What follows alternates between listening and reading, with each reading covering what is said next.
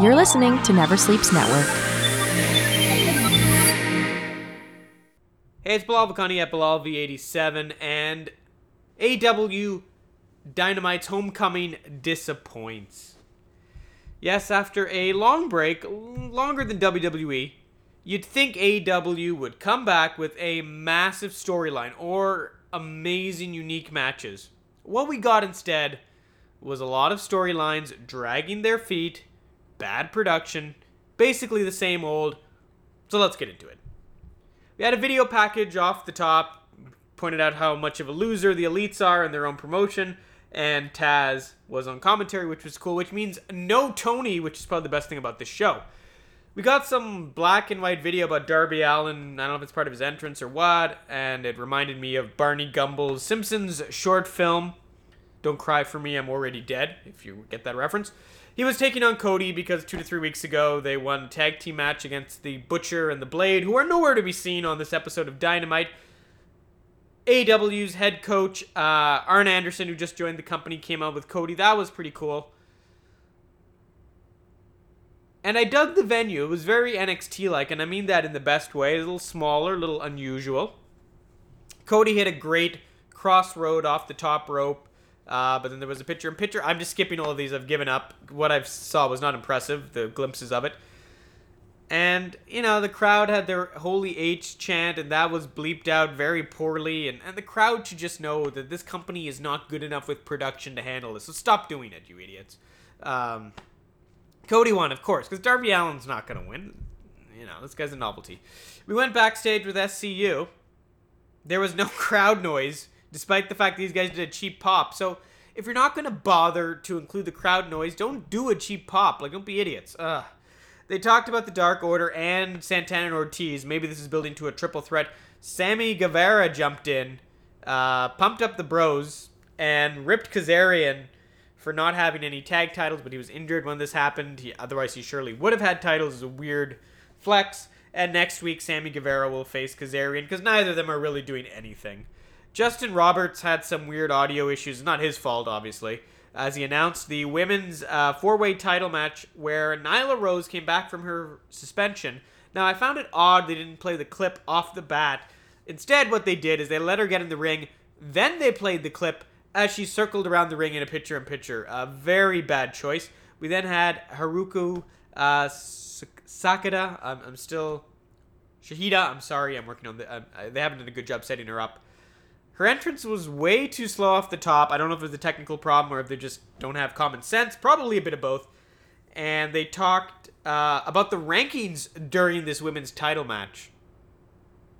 Guys, if the competitors are in the title match, and there's 4 of them, I'm going to assume they're in the top 5 of rankings. I don't think you need to talk about it as they approach the ring. Tell me about why Haruko is a great challenger, or maybe say her full name so I can learn it, because I would like to learn it, but I'm not going to look it up now because this is supposed to be wrestling. I shouldn't have to look up pronunciation. We then got Britt Baker. I don't even remember what they said about Britt Baker. I just don't care about her anymore, and that became evident later on. And then Riho, they talked about her smile again, which is just creepy. A bunch of old dudes talking about a 19 or 23-year-old smile.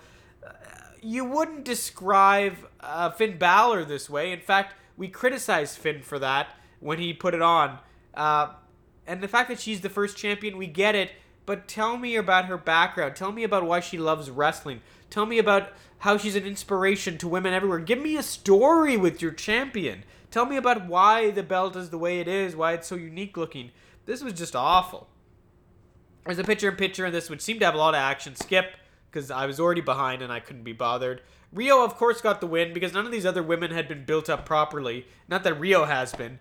She used a roll-up because that's different from WWE. Now, granted, it was a bridged roll-through, but still a roll-up. Nyla attacked her after, so I guess that's the angle they're going with. Okay. I've said it before. I think Nyla should be a face. I don't think Rio should be champion. I don't like Britt Baker. I still haven't learned Haruko's name. I don't know where Chris Statlander disappeared to. I don't know why Awesome Kong isn't a part of this if you're going to push her with Brandy. I don't know. Joey Janela was talking about beating Shawn Spears when out of nowhere, and I don't know for what reason, Penelope Ford low blowed him, and Kip Sabian, they're, I guess, have a business arrangement. Not that I really recognized them until the commentary said their names, because they've had no TV time and they have no backstory. The Dark Order talked about their beatdown, and this was a solid-ish promo. I don't know. I feel like they've probably kind of blown this, but this was fine. The Best Friends, or at least Trent, was in action against Jon Moxley, because I don't know why. I did like Moxley's crowd entrance. I think this was very well done. It was very cool. And there was obviously a great spot with Orange Cassidy and Moxley.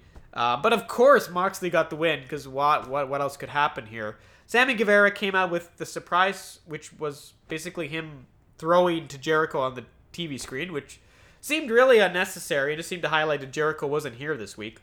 Jericho offered him, and I was actually impressed by this, 49% of the Inner Circle LLC, executive vice president position, a Ford GT, which is worth millions of dollars. I'm not so sure about that, but okay, with the Mox license plate, which was a nice touch and probably not easy to get.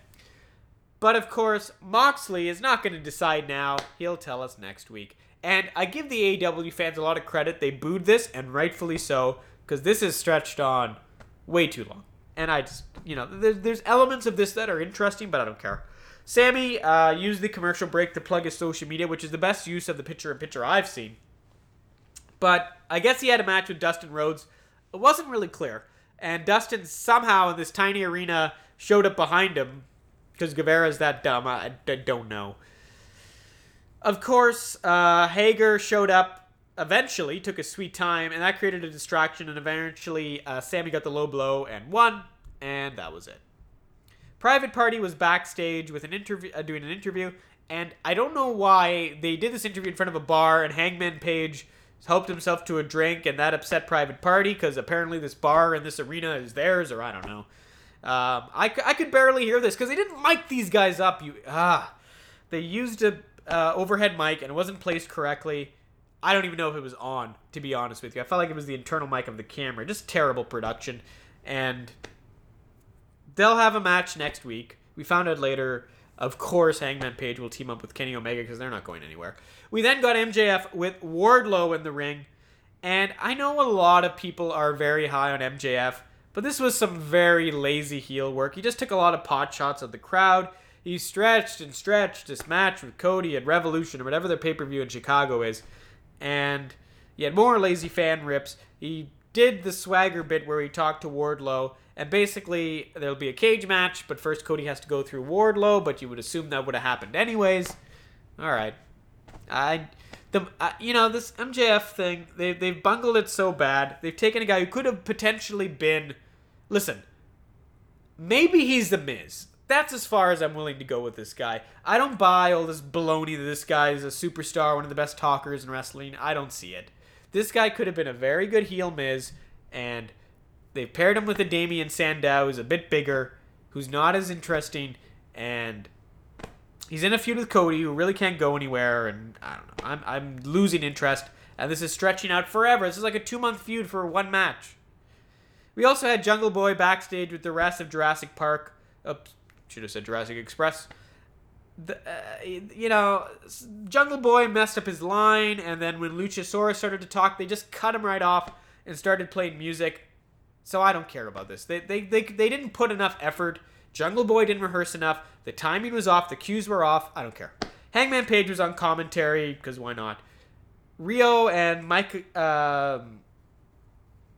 And by the way, I think Hangman drank alcohol on commentary, which I feel like legally you can't do in some countries, so that was not a good choice. Rio and, obviously the beers with Stone Cold are fake. They're pop or whatever. Rio and Michael Tozawa were doing an interview backstage, which never really got started because Britt Baker did her best Lana impersonation, ran out there, splurted out a bunch of heel-ish words, and then ran out of there. Rio never really responded properly to any of this, neither did Tozawa. And, Michael Nakasawa, excuse me. My apologies. But this was a mess, and I'm confused by it. Then we were going to get the Lucha Bros versus the Elite. Next week the Lucha Bros are facing the Rhodes family. We also are going to get Private Party versus Omega and Hangman. And they advertised Moxley answering Jericho just to rub that in. But before that, the Lucha Bros are facing Kenny and the Bucks because I guess they're exclusively dealing with the Elite. By the time they started this match, I think it was about 14 or 15 minutes. I was a little late on the timer there. And the match was amazing as a wrestling spectacle, but I just don't care. I don't really get the backstory here. Neither of these teams are really in the tag team title picture right now. There's not much of a rivalry. I don't know. I don't care. Like, again, match was great. Cody came out, and I want to shout out to my sister, because when Cody was dressed up in another video we were watching, she pointed out he looks a lot like Donald Trump, and I could not like that statement more. Looks kind of weird in the suit. His hair looks fake. Cody Trump, everybody. He doesn't have a last name anyways now, so it works great. Along with Donald Rhodes, we also had Hangman on commentary. He said he was just going to leave. They were sort of calling him to the ring. He kind of just gave them a thumbs up. This is sort of like the MJF thing. They're very, very slowly teasing maybe a heel turn here. And that was it. That was AEW Dynamite's big homecoming. And it was significantly worse than Spider-Man Homecoming. And it was worse than Raw. It was worse than NXT. It was worse than SmackDown. Without a doubt, this was the worst 2 hours of wrestling I watched this week. I just... The in-ring product's pretty good, but you gotta establish these characters so I know who they are, I know what their backstories are, and don't just smack me over the head with rankings and smiles when we're in the middle of a title picture. That's embarrassing. And it was a shame. I thought Taz would add a lot to commentary. He just kind of seemed happy to be there, but I hate Tony Schiavone, so that's still an improvement. I like Taz. But that's it. That was AEW Dynamite's big homecoming. And if we're going to be honest, it's pretty bad. It was pretty bad. And if you think Dynamite's going to get 1 million viewers, I'd be very surprised. And if they do, they're going to bungle it. And I think people have had enough time. And you've seen the drop from whatever it was, 1.4 million, to a pretty solid 800, 700,000, which is not a bad number, which is the NXT number, quite frankly. I think essentially what's happened here. AEW got that sort of interest off the bat. And yes, you hardcore of hardcore fans who won't even listen to all this podcast and will jump to judgment, you're going to defend AEW, and that's fine. There will always be those fans among anything. Anything! But it's not a good show. It's a great wrestling product, but it is not a good 2 hours of TV. It is technically flawed, the storytelling is sloppy, it's uninteresting, and they've had a lot of time now to put this together. And it was evident. I watched AEW Dark's Best of the Year, and in that Best of the Year was JR not understanding the time limit. There was a lot of subpar matches that I couldn't care less about. And that's too bad. I really, sincerely hope that they figure this out. That this is a viable alternative to WWE. They're never going to replace WWE. But hey, if this can hold in there with NXT in terms of viewership, as it is now, but if they can get the storytelling at the NXT level, that would be great. If you could make me care the way I care about Finn Balor, Ciampa, whatever. Bailey, not Bailey. Shayna Baszler. Rhea Ripley. If you could do that, the Undisputed Era. If you could do that, Velveteen Dream. Johnny Wrestling. The best Johnny. Better than Johnny Football. Way better than Johnny Hockey. Then I will be happy. And I sincerely hope that happens. You can tweet me at BilalV87 on Twitter. I'll be back next week. And I'm working on something for the Royal Rumble, which will be a lot of fun. I think we're going to get a bit of my crew together. The Survivor Series crew. Going to get D-Unit, Alex. And I think we're going to do a fantasy draft for the Royal Rumble a week before. That's my plan. Until then, peace. Never Sleeps Network. This has been a Never Sleeps Network production, executive produced by Alex Ross. For more information and content, visit neversleepsnetwork.com.